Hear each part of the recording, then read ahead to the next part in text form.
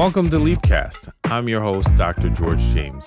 Leap stands for leaders, entertainers, athletes, and performers. And I'm on a journey to connect with high achievers and highlight their unexamined human moments.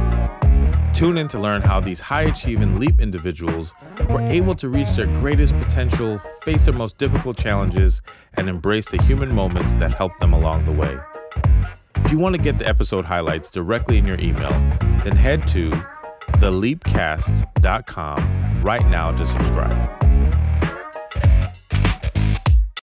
Hi, everybody. Welcome back to Leapcast. I'm your host, Dr. George James. We're here where we talk to leaders, entertainers, athletes, and performers. I am here with another amazing, awesome, wonderful, dope friend, Kibi Anderson, as well as someone that I've gotten to know over the past few years. And she is just amazing. She's an executive coach as well as multi-talented, as you will hear as we get in this conversation. Kibi, welcome, and thanks for joining me here on Leapcast. Thank you. It is my pleasure to be here. You know, Dr. George was getting on me because it's been a minute for us to get here, but I said, listen, all in the God's timing. So I'm so excited to be here. It totally is. A chat, yes. And you know, I believe it happens when it's supposed to happen. So it's all good, and I'm grateful for that. And actually, now we're actually moving into season 3, so this will be officially in season 3. And I'm so grateful for your time here. And so, what we like to do, I like to start off with what I say is the Leap story. So being able to kind of go back to kind of the early parts of like what shaped you or formed you into like kind of who you are and how you thought and what you did. And so that could be early, single digits, things that you started to do growing up in the household, just some of those early kind of memories that formed and shaped you. Yeah. Oh, goodness. I would say that, for probably many people, a lot of my character was formed from pressure. Pressure, how I say those diamonds are formed. Yeah. When you have to figure out how to, break through. I, by the grace of God, have been the product of a single mom. My father, unfortunately, was not around. He is has kind of battled drug and alcohol all his life, but he was actually the first Black quarterback to be recruited to play for the Huskies, University of Washington. So I say that just because I feel like I've had this interesting system of paradoxes in my life, right? On the one hand, there's sort of like this greatness. Father moves to Seattle. That's how I ended up there. He sent for my mother. I'm born. But at the same time, kind of dealing with the vestiges of 80s crack era, got hurt, couldn't ultimately, I think live out his dream and wasn't able to overcome. I was born out of sort of the dichotomy of those two things, feeling like there's more, knowing that there's more, having a curiosity as a kid that there was more, but at the same time, having to overcome what it feels like, to perhaps not be fully covered, by a parent, to not fully have, the immediate sort of home life be as stable as you would like. So I learned grit. I learned how to survive. And, and like I said, I think there's always been a spark around curiosity. And so that curiosity led me to do things that I probably would have never imagined. And we can kind of get onto that. And because I have a mom who understands community, who is a praying woman, I also was able to, leverage the support of my collective family, those other mothers, sisters and brothers, my dads and aunties and uncles and other friends who were coming from similar backgrounds. And we just rode this, we just rode this stuff together, and I think that's what's born in me, like I said, a sense of drive and determination, but also just a value for the necessity of community and kind of how you do anything. So that's the long and short. I could probably get into some specifics, but and we'll get into some of that a little bit more. And I appreciate like how you shape in the context. And the truth is, right, like there is pressure that really shapes so many of us, and adversity and those things that come out of it. And this is the East Coast in me. I don't often hear about stories of folks like in Seattle and folks of color and Black folks in terms of what was it like growing up there. Like I hear Cali, I hear of other places, but like Seattle, I think about, like it being like cloudy and rainy, like London or something, right? So I just wonder like what what that was like for you growing up in that area. Yeah, no, I always get teased by the fact that folks are like, there's Black folks in Seattle. But I always say there is something in the water because if I were to spout to you some of the folks who came out of Seattle who are doing big things like Angela Rye, who's big on CNN, Nate Burleson, who's at CBS, Kalana Barfield, who's doing, I mean, we all came out of Seattle. So I oftentimes say that Seattle is one of the most special places, I think, to be a Black person because of the fact that there were so few of us. And so we all sort of came together, and especially kind of in the 80s and 90s, there were like two big Black churches, right? And I went to one of the biggest. And, I grew up in a community where I saw doctors and lawyers and business owners, and there was a prosperity and that focus around education. My church, Mount Zion Baptist Church, founded by Reverend Samuel Barry McKinney, his wife, Louise McKinney, may they rest in peace. I mean, they instilled in us a value system around education being first. Anything is possible. As I shared, I came from humble beginnings. Like I have been homeless. My mom has had to figure out how to rob Peter to pay Paul, but we could always go to my church and take a collection, and pastor would say, okay, Kibi wants to go to Singapore. Kibi's trying to get in to go to Harvard. Kibi's trying to do this program in DC, and folks came through. Wow. So to me, that's what I think the beauty of growing up in a city like Seattle was about. We didn't have anybody else. And, people sort of make this joke, like Seattle, while yes, we do have, challenges and poverty in our community, our like projects don't look like the projects in Philly, right? Like we had yards, we had kind of backyard, you could walk to the lake and it was just absolutely breathtaking. So being able to grow up in a community where you did somewhat feel safe, like you could kind of walk to the corner. And I don't want to diminish. I mean, we had our challenges, gang violence and teenage pregnancy and drug stuff. But at the same time, there was so much of the alternative examples that I was able to see that, when I left and moved abroad or moved to the East Coast, I realized how pivotal that childhood experience was in giving me the confidence and like allowing me to walk into rooms and act like and know that and believe that I'm supposed to be here. Whereas I think, unfortunately, just because of other dynamics where other communities, you may not have had those role models, it's hard to kind of like actually believe because you can't always see it. No, I love that. And especially like the example of, people being around people who encourage education or going after your dreams, and also who are willing to support you in tough or difficult times. All right. So those are some of those early years. And I know that like at some point, you start to travel. How old were you when that started? Like I like not just travel, like I'm going to go like, down the road, like you like left the country and it was like in other places. Like how old were you when that happened? So I was 17 when I left Seattle to move to Singapore. And this is a funny story. And people always tease me because, I had decided to move to Singapore, that I wanted to move to Singapore before I even told my mom. Like I, one of those kids, like I said, curious kid, I had gone to this program in DC for kind of, gifted kids, young leaders. And I met this young girl from Singapore.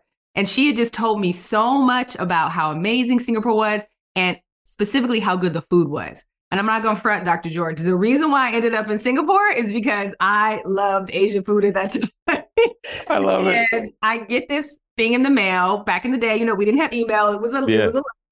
And, it just talked about this school. So I ended up going to a school called the United World Colleges. There's 15 of them now. But back in the day, there were about, I think, 7 or 8. And their whole focus was recruiting young, kind of ambitious kids who had gone through their sophomore year of whatever equivalent of that in their own home country. And to recruit you to go to this school where you could live and be in community with other students from around the world. And it was founded by like Queen Jordan and like Nelson Mandela, really to sort of counter this idea of like, maybe if kids know each other, they don't want to blow each other up, kind of height of the Cold War. And I was just fascinated. And one of the schools was Singapore. And so I decided to say, hey, why not? I think I was probably a little bored in high school and kind of, eager to sort of see what else was out there. And I applied and got in. And it's when I got in and I realized, oh, wait, there's a little bit of money that I realized, I got to pay for this. I guess I should talk to my mom. Wow. And that's when I went to her and I told her. She was like, what? Singapore? But listen, like I said, food has got me into a lot of trouble, Dr. Hey, J. hey, but you did it though. I mean, which it sounds like that's been a part of what you do, right? You've been determined, you've been focused, you have the desire, you apply, and like, look, I'll figure out the details after, right? Which is amazing that you were able and willing to do that. And I don't want to lose track, right? Like, to this point, it sounds, which I know this is definitely you, that you were in the programs, the gifted programs, you were in the high academics. So like you don't just kind of wake up and say you want to go to like international school. Like you have to have the credentials to do that. And it sounds like that was a part of your path. And so what was one educationally that led you to there, but also two, the experience in Singapore? Yeah, it's interesting. I mean, absolutely. I was a nerd. I'm one of those kids who got lost in books. I'm an only child. I found out I actually have a half brother much later in life, but for the most part, I was raised as an only child. So my dreams were crafted in story. We'll get to kind of my later work, kind of in television filmmaking, but at my core, I always knew that if I could read it and dream it, it was possible. And so I would read books about these far off places and be like, huh, that's kind of interesting. And I think the other thing was when I was growing up, my mother was very active in politics and she was active in international kind of relations. And so she would host delegates from other countries. Oh, So I would have people coming to our home from, Russia, former Soviet Union at the time, yeah, Asia, and I think growing up in a city like Seattle, which had a very large Asian population, Vietnamese, Chinese, Japanese, so I was very kind of acculturated and very used to those things. And like I said, people always tease me. I say I'm actually like an Asian girl in a Black girl's body, at my core. But yeah, so I think just all of those things, kind of sparked this like, what if? And so it didn't seem so foreign to me to kind of think about being around or going to an environment where I might be the only, because that's kind of what I had experienced growing up. So it was sort of like, why not? Let's try it out. And like I said, I could get some good food. And Singapore, like they got chili crab, they got fried rice. I mean, all the things. Ain't nothing wrong with some good food. Nothing at all. Yeah. And so that's what sort of got me there. And, I will give my mom a lot of credit because when I talked about doing it, she got a lot of backlash. She did. Yeah. I mean, people in our community who were just very critical, like, how could you let her go? Fear kind of based stuff. And she kind of fought through it, and just sort of decided, okay, if this is what you want, we're going to do it. And I'm so grateful she did because going to Singapore absolutely changed my life. Like it absolutely changed my life. So, right. I think there's a lot of parents who would have shut it down because of fear and anxiety. 17, you're going to get into X, Y, and Z, and you far. It's not like I can just ride down the street and come scoop you up. And there was no cell phones. Like we talk about fax machines back in the day. Like. Right. And so, it's a faith move, right, on some level to be able to say, okay, go ahead. So how did it change your life? It just gave me so much perspective on the world. Yeah. I would encourage every parent, like if your child has any indication, any inkling of wanting to go abroad, please let them go because it helped me understand like how much of a world citizen I actually am.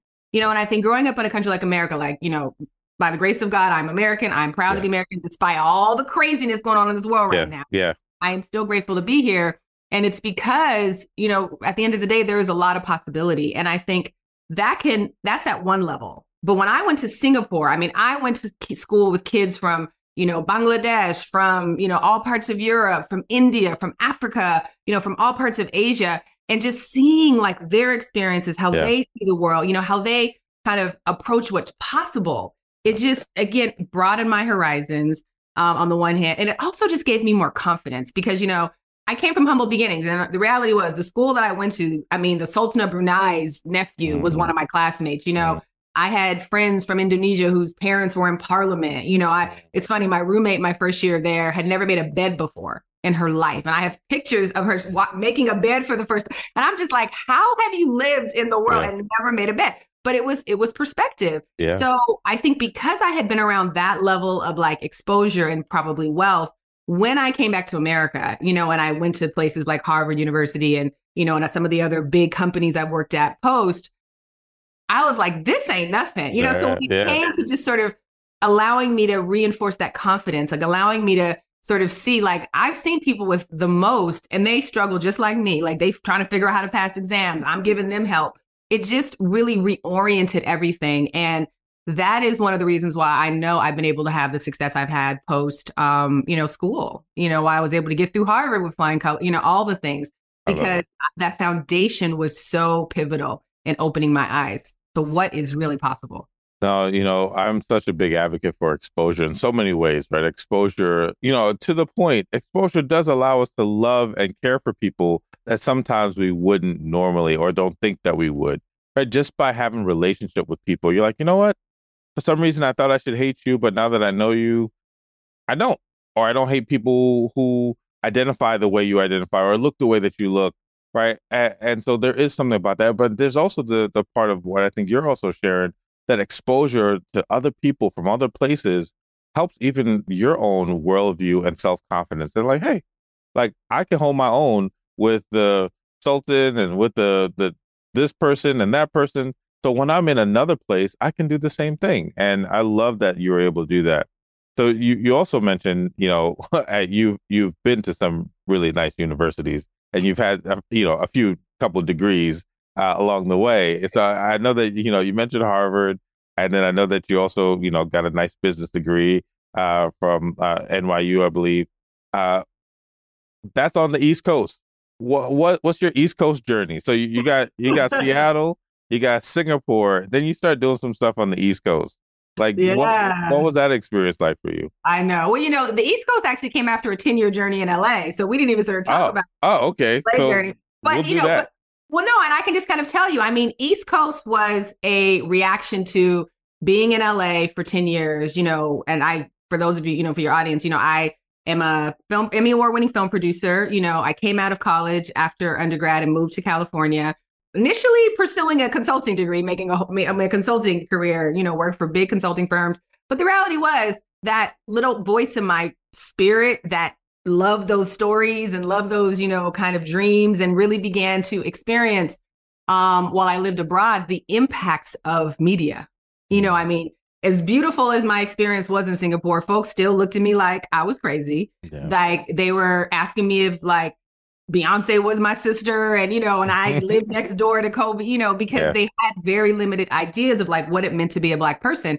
And I began to realize, what, like, no, I'm just a little girl, Black girl from Seattle, and my stories are just as valid. So that's what really sparked in me this desire to ultimately go into the media industry and really begin figuring out, how do I tell more stories that are more representative of the diaspora and the plurality of our experiences, so that way people have more understanding and just more greater appreciation, especially, now 20 years later. I mean, Black culture is like literally moving the world forward. Back then it was really about kind of trying to help create a greater awareness and understanding of this.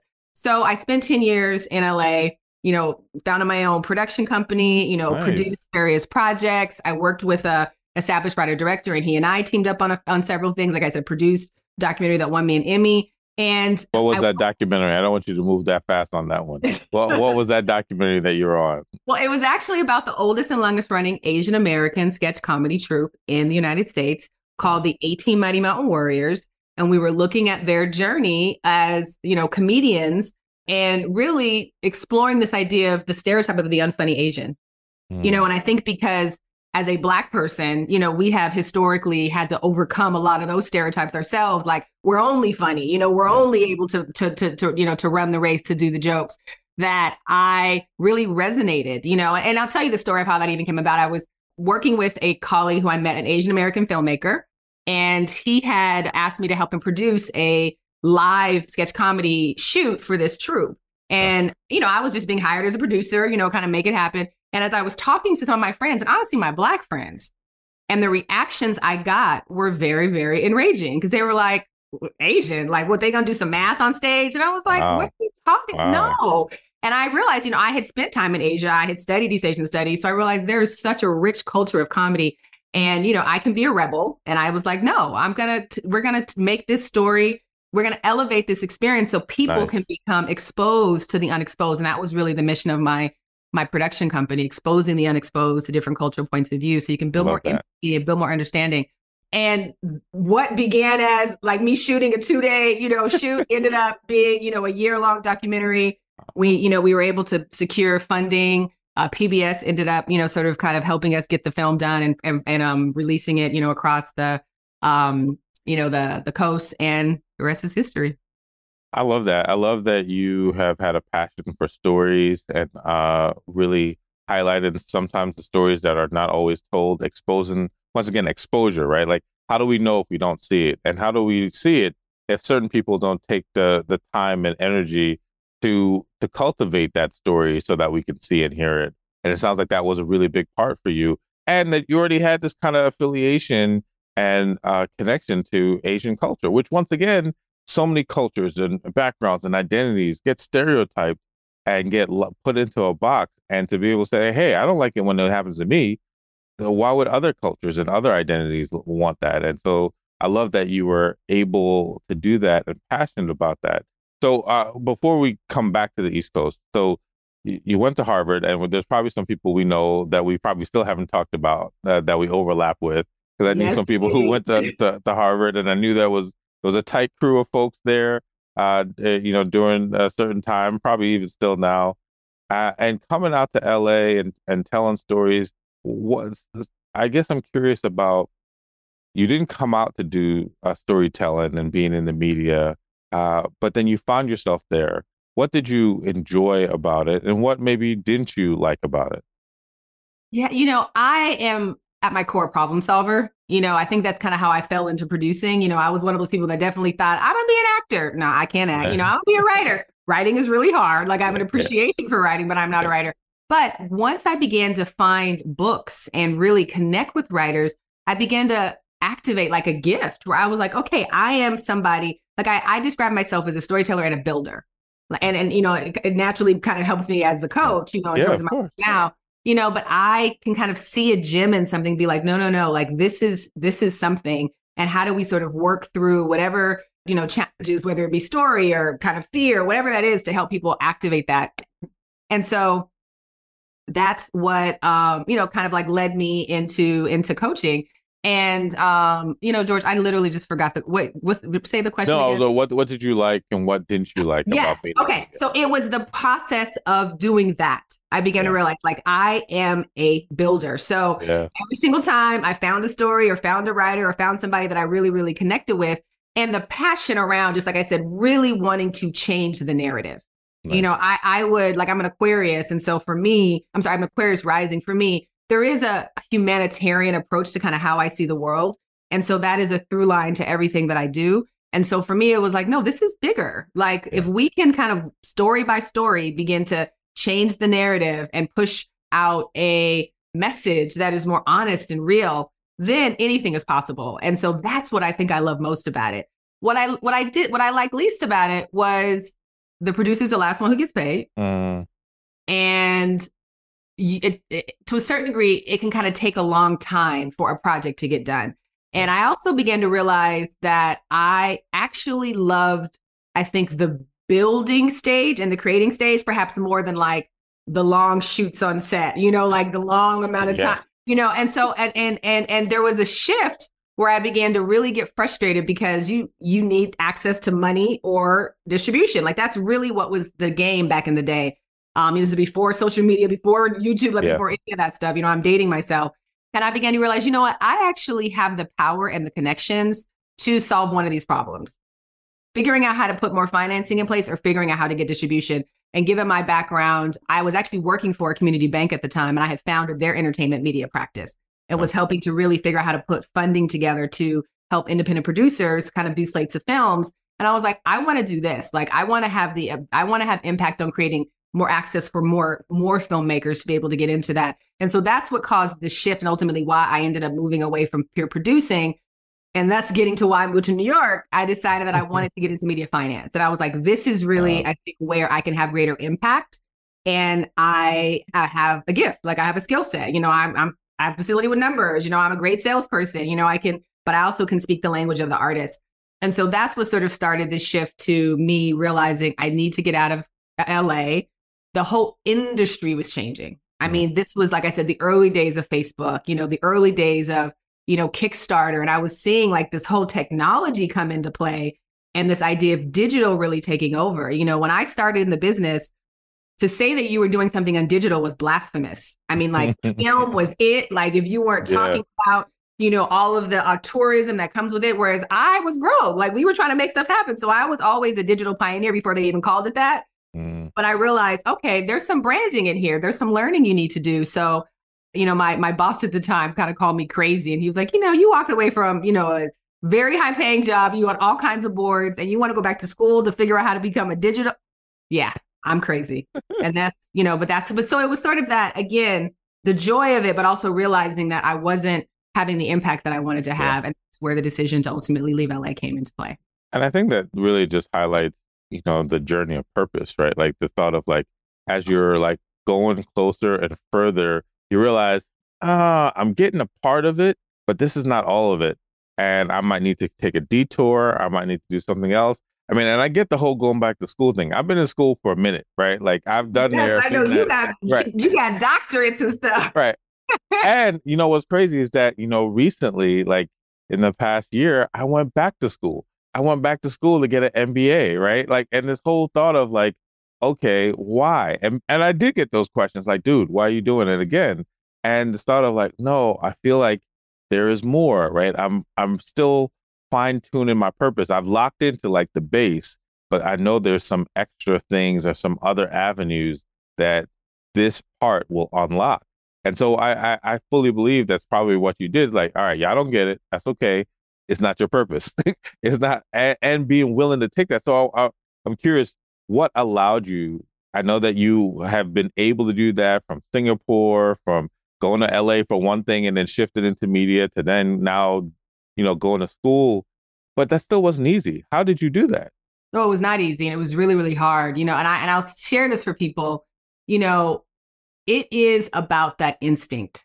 Like it is about trusting that voice, and like I said, I was raised in the church, so I'm a believer. And I am also somebody who is fully committed to walking in purpose. And I don't think I realized it at the time, but what I did realize was something was off. Like to your point, something's not right. Like there's more.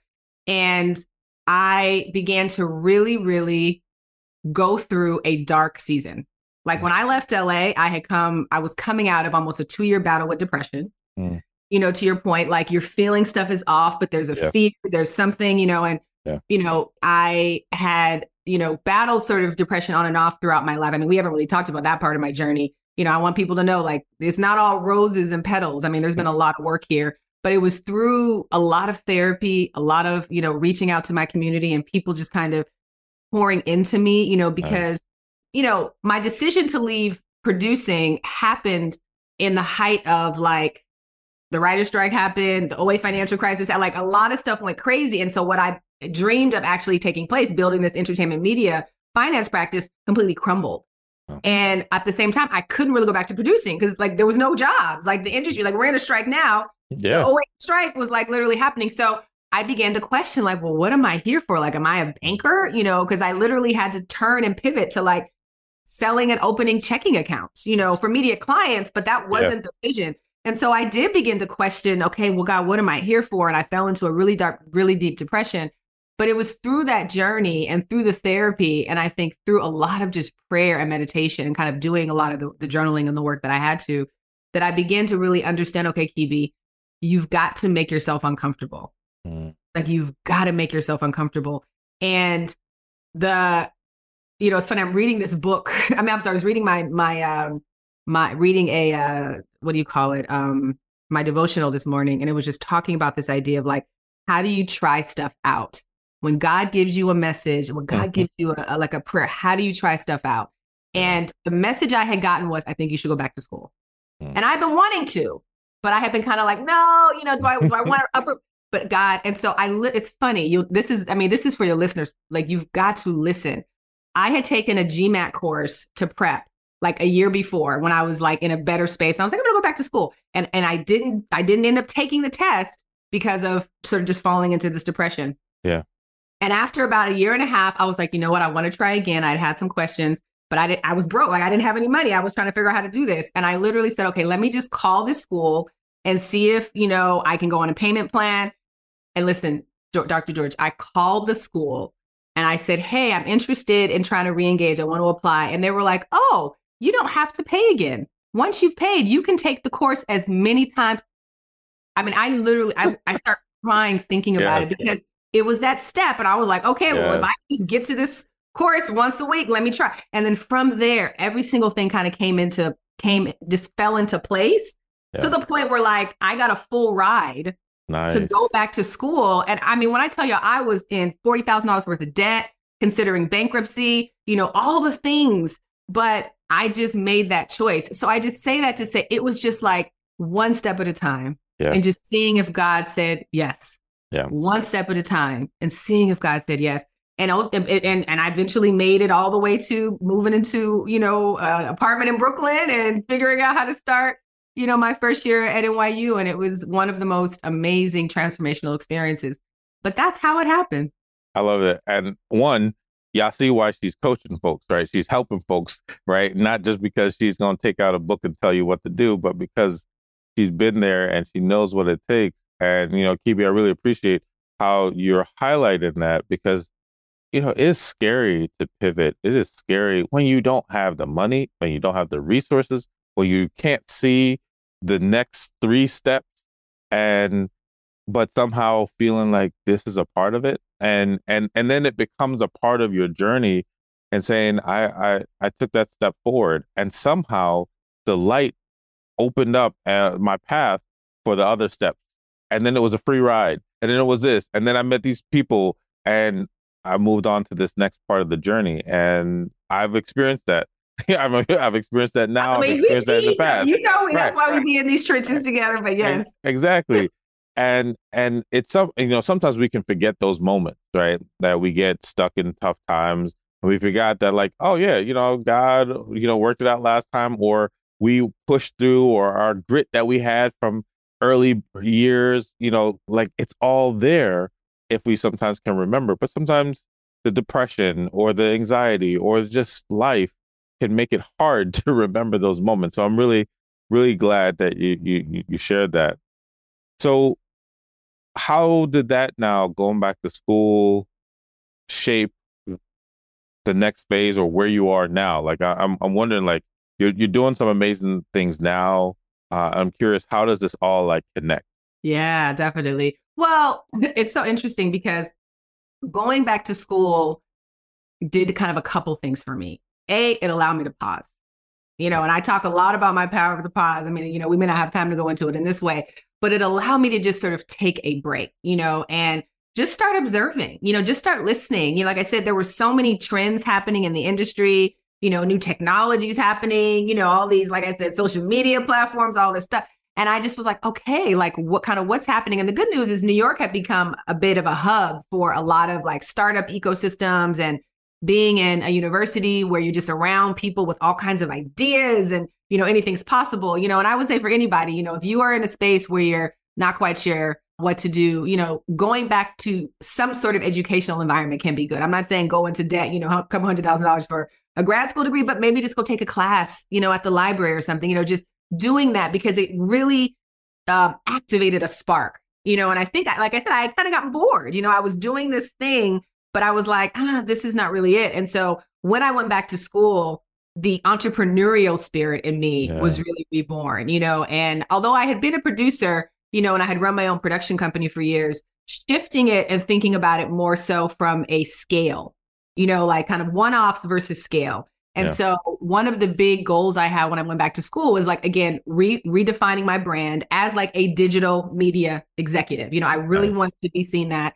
And then also layering in a little bit of elevated brand kind of cachet, because up to that point, I had done a lot of stuff independently, but I hadn't really, I think, had the opportunity to put like some big brands on my resume. And so I was strategic, so I came out of school, I worked for ABC, Disney Television, I worked for Bloomberg Media, and that, sort of 7 years unexpectedly, like I didn't plan to actually stay in New York. But again, it's funny. I remember I came back to LA for a holiday trip and people were like, hey, when are you going to come back? And it's funny. I left there and I was like, it's not time. It's not time. As much as people wanted me and as much as I was getting sick of them winters, I was like, it's not time. And so I'm on my That was pause. probably, yeah, that was year two. And it's, 8 years later, it finally was time. But in that, in those years, I mean, I took on so much in terms of moving in corporate America, like you say, kind of really having a show improve, being hired as one of the highest ranked, senior executives at Bloomberg, media, and really having to do those big deals and having the opportunity to operate in international spaces and kind of being seen on a much more global scale. And it just allowed me to level up. I mean, that's really what I it's love about. it. Yep. Pushing yourself in ways. And again, I'm not going to front. Imposter syndrome was real in some of those rooms, even despite everything that I had. And when you say how it all comes together, I mean, that is what led me to finally, I think, unlocking my core purpose, which is coaching. Nice. You know what I mean? I realized all of this brought me to using my powers of storytelling, my experience of this transformation to help other leaders figure out how to change the narratives that they're telling themselves. Yeah. And my whole focus as a coach, my company is called Life Editor. It stems from my work in the entertainment industry, seeing how editors have so much power to shift the narrative. You can have two different editors take the same content and tell a completely different story. Yeah. And sometimes it's necessary in life for us to really examine, okay, you've got all these experiences and they're telling you one story, but is that story still serving you in this season? Yeah. And how do we kind of edit it, maybe add a few things, take a few things away, and tell yourself a story that is serving you for the season that you're in? And the idea of doing that for CEOs, senior leaders, founders, which is really my core kind of target demographic, is all about transforming minds, because I believe coaches can change the world, because transform minds are transform leaders, and transform leaders lead transform teams, and transform teams can change the world. And, that is really what I realized I'm here for, whether it was transforming an idea as a story, working as a producer, transforming creators' lives in terms of giving them access to capital, transforming, founders' lives to be able to allow them to create more money, hire more people. It is all about transformation. And that is really how it all comes together. And that's what makes it exciting today, and the opportunities, I think, even more so now because of all of the destruction that I think this country is going through, not only on the kind of micro level of our nation, but sort of macro of the world. We're needed now more than ever. No, I love the journey and how you embraced it, because sometimes we can be on the journey and we resist, or we push, or we say no. And even through the tough times, even through the dark moments, even through being overwhelmed or going through depression, that you still leaned in to the place of saying, this is it. All these things have helped me, right, to recognize that I can help people, support people, coach people as one of their life editors, right? And that in that, the light bulb goes off, or they access their purpose or their dreams or their goals. And I think that's just really great that you have done and continue to do that. And, I also resonate, especially in the work and podcasts and so forth, the thought of leaders, entertainers, athletes, and performers, and why I have connected with that particular group of people is that I find them to sometimes just be alone and feel lonely and isolated, and yet have the weight of lots of things on their shoulders. And they need someone, right? They need thought partners. They need a life editor. They need someone to support them, and sometimes in multiple ways, right? Like the way I support them is, thinking about who are they holistically, including business and love, right? The way you support them is thinking about where they are and how they can be transformative for all the entities that they're connected to. And it all really works. And so I think it's so great and amazing that you have been doing that. And I guess this is a good time where I start to ask people, so what are you working on now? What would you say is the now for you, or maybe now into the future? What are the things that are also exciting or inspiring, or that's on your plate at the moment? Yeah, God, there's so many things that I'm working on. I mean, well, practically, I am, kind of actively, engaging in my executive coaching services. I work with corporate clients, and it's exciting because, being in entertainment, I've worked with folks like Netflix, and then, talking to folks like Lionsgate and Warner Brothers to potentially do, work with them, because like I said, creators have so much power, so the ability to, coach major directors of, global films and producers and showrunners, especially with an eye towards, accessing the diverse gifts that we all have, whether it be our, race, our languages, our personal experiences, because that's what's going to allow for the richness and the elevated sort of thinking and awareness for us to get through this. So really excited about, doing more of that work and expanding that. I'm also, like I said, working with individual founders, for me, like this idea of founders and being one myself, I've also have other sort of, ventures and stuff that I've worked on. And I believe the best coaches oftentimes are the ones who are doing it, because you can really relate. But, so I do group coaching with kind of founders of, like I said, startups, nonprofits. I sort of say, helping people really with communication. Like that's really become a big element of mine, and we didn't really talk about this, but I was the president of Red Table Talk Enterprises and sort of helped, Jada and the team kind of launch the company that went along with that. And one of the big things that I really took away from that experience was just how much more we can do to help people communicate and have really, really tough and like honest, but transformational conversations. So a lot of my work in that space is around that. I have plans to launch a podcast. I'm trying to look at you. We're calling it Wounded at Work. Nice. And the idea is like we're all sort of carrying wounds as leaders. So how do we sort of use those as our superpowers and kind of really begin to activate and talk about them in a much more honest and empathetic and consistent way? So that way we can all begin to ideally have greater empathy, have more patience, ideally communicate better, get greater alignment. I mean, it all kind of ties into it. And really kind of consistently sort of pushing that out. So, I'm just looking to just elevate. I love it. Be more aware. This is why I'm excited to talk on these kind of platforms. I'm doing a lot of keynote speaking, around a lot of my key concepts, and my missions are really around two key things, I would say. This idea of the power of the pause. And we didn't get a chance to talk into this. I mean, that's a whole nother conversation. You're right. There's a whole nother, right. Into the importance, especially for us overachievers out here who think work, work, work, work, work. One of my big messages for a lot of my leaders, especially, is that oftentimes the reason why you're not getting the success you want is not because you're not working hard enough. It's because you're not resting enough. It's you're not pausing enough. And there's power in that. So that's a big part of my message. And then the other one is, like I said, how do leaders activate greater curiosity? And how they engage with their employees, engage with their teams, engage with the world. Because I think all too often as leaders, we are operating in assumption and we're operating in states of judgment as opposed to curiosity. And it's the reason why there's so much friction, why we're not hitting our goals, why teams are not working together, why people are overwhelmed, why we're, frustrated and just angry. And so the more we can actually shift that mindset to greater curiosity as leaders, the results will fall into place. And so really just giving folks the tools around that to be able to move forward effectively. And really incredible, the work and you're right. There's just so many things that we can get into and go into a deep dive.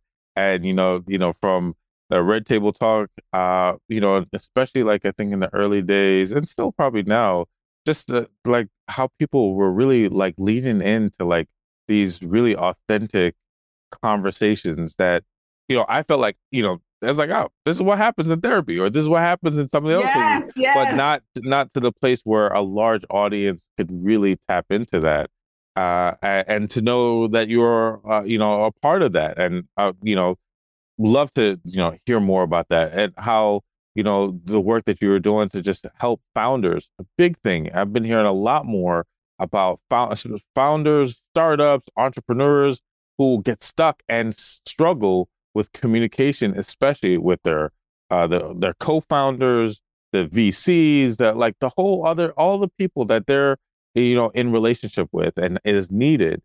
And so you're just doing so much amazing, profound work, and I'm just really glad to hear that. And we'll just have to have a part 2 or part 3 on the road. So I like to ask people these last few questions as we wrap up. One, if you could collab with anyone, who would it be? That is a good question. Who would I want to collaborate with right now?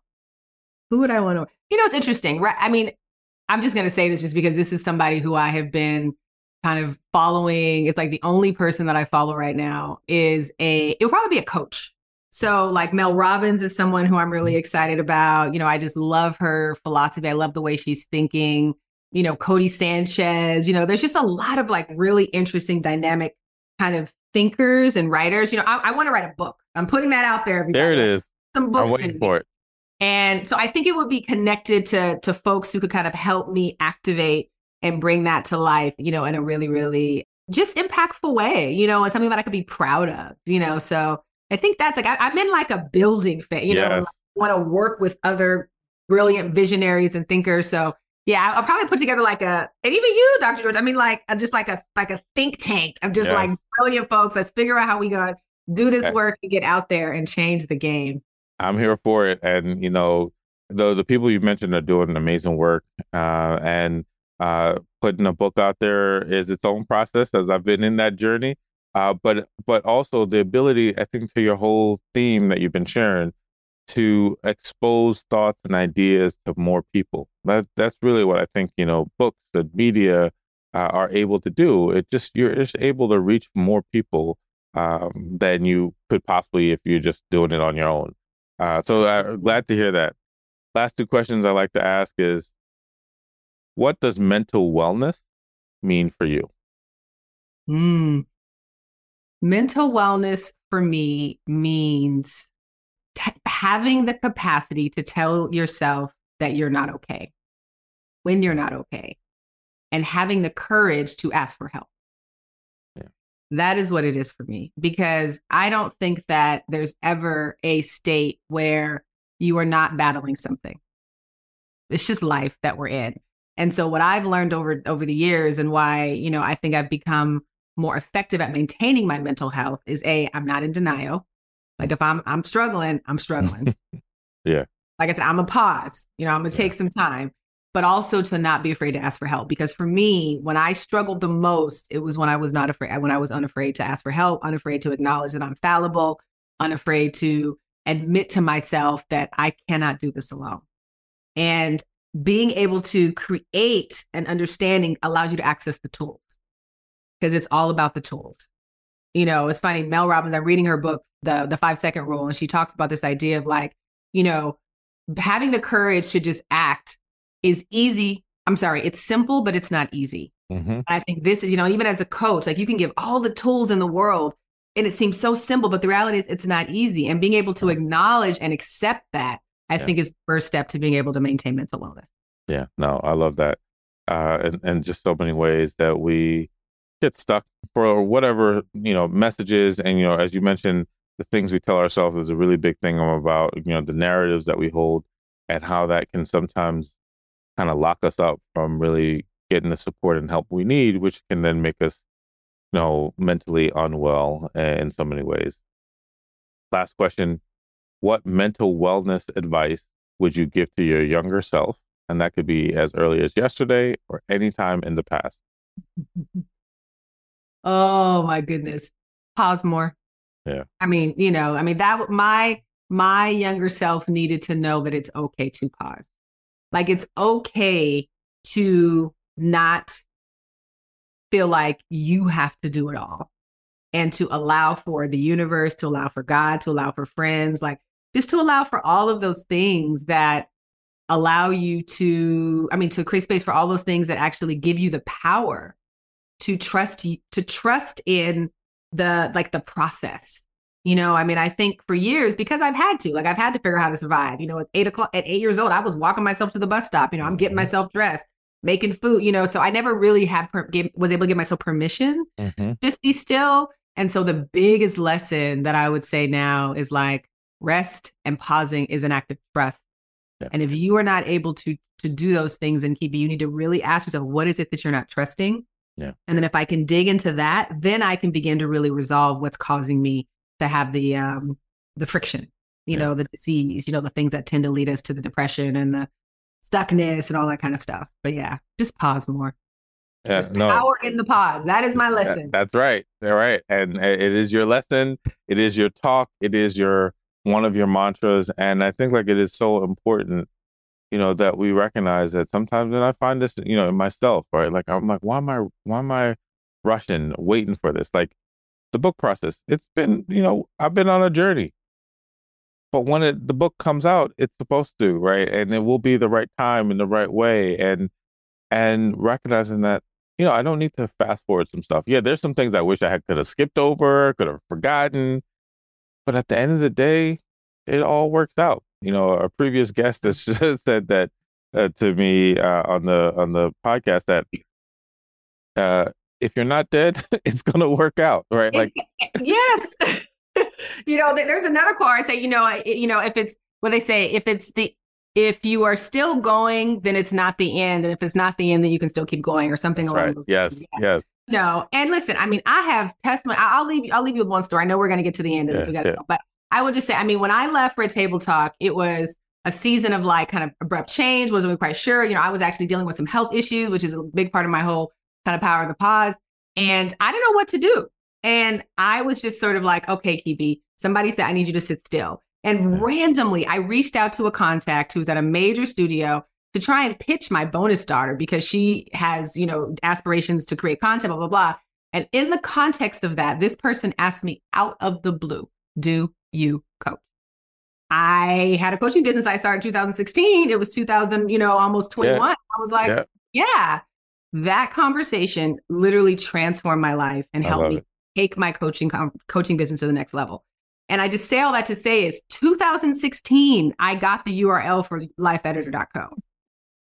2021 is 5 years. And I was ready. And so again, it's in that pausing, it's in that trusting, it's in that doing something completely different that your gifts and your blessings come through. So for anybody out there who is struggling, who's wondering when the breakthrough is going to happen, sometimes you just got to be still. So, right. And I love the power of the pause. And as you know, one of my talks is I give myself permission, and I love how how they flow, right? The thought of if you can give yourself permission to really embrace the power of the pause and just sit in it and trust it and recognize that there will be good that comes from it. It might not always be the good that you hope or you think, but there will be good. And I love that you've experienced that, I've experienced that, and that it's a part of your mission and purpose to help others, to coach others, to uplift others. And so as we end, Kibi, I wonder if there's any last words you want to share, as well as contact information that you want to kind of just put out there to everyone who's listening. Yes, absolutely. I mean, well, if anybody would love to get in contact with me, I am KibiAnderson.com, at Kibi Anderson, KIBI, Kibi at lifeeditor.co. I mean, literally, my name, you Google me, it will pop up. If anything's resonated, please, I love to hear people's stories. I love to hear people's challenges. I mean, that is what I know I was put on this earth for, and I'm just excited to have the opportunity to be here. And I will just end, in this season we are in, the biggest piece of kind of advice or message I would just say, and I say this to myself right now, is lean towards a bias to action. We are in a season where action first, think next. Because if you overthink, you will stand still. You will tell yourself not to do it. You will let the fear take over, and we cannot operate. There's too much coming at us right now. And I don't say that to scare you. I say that to hopefully inspire people and empower people. Bias to action is really, really what is necessary right now, because it will work out. You have the gifts, you have the ideas, you have the connections, everything you need, you already have. You just got to act. I love it. That's awesome. Kibi, I'm grateful that we are connected. I look forward to our collaborations, our support of each other. Yes. In so many ways. Shout out to all the family. Shout out to Dennis. And thank you for your time and for sharing. And thank you for joining Leapcast today. I really appreciate it. Thank you for having me. I really appreciate it. Thank you. Thank you. Wow. What an incredible ride we just went on with another great member of the Leapcast community. I appreciate you listening and hope you got some tangible value from the episode. Please let us know what you think by leaving a comment, rating, and review. As always, please don't forget to subscribe wherever you listen to podcasts. This is Dr. George James, and I'll see you next time.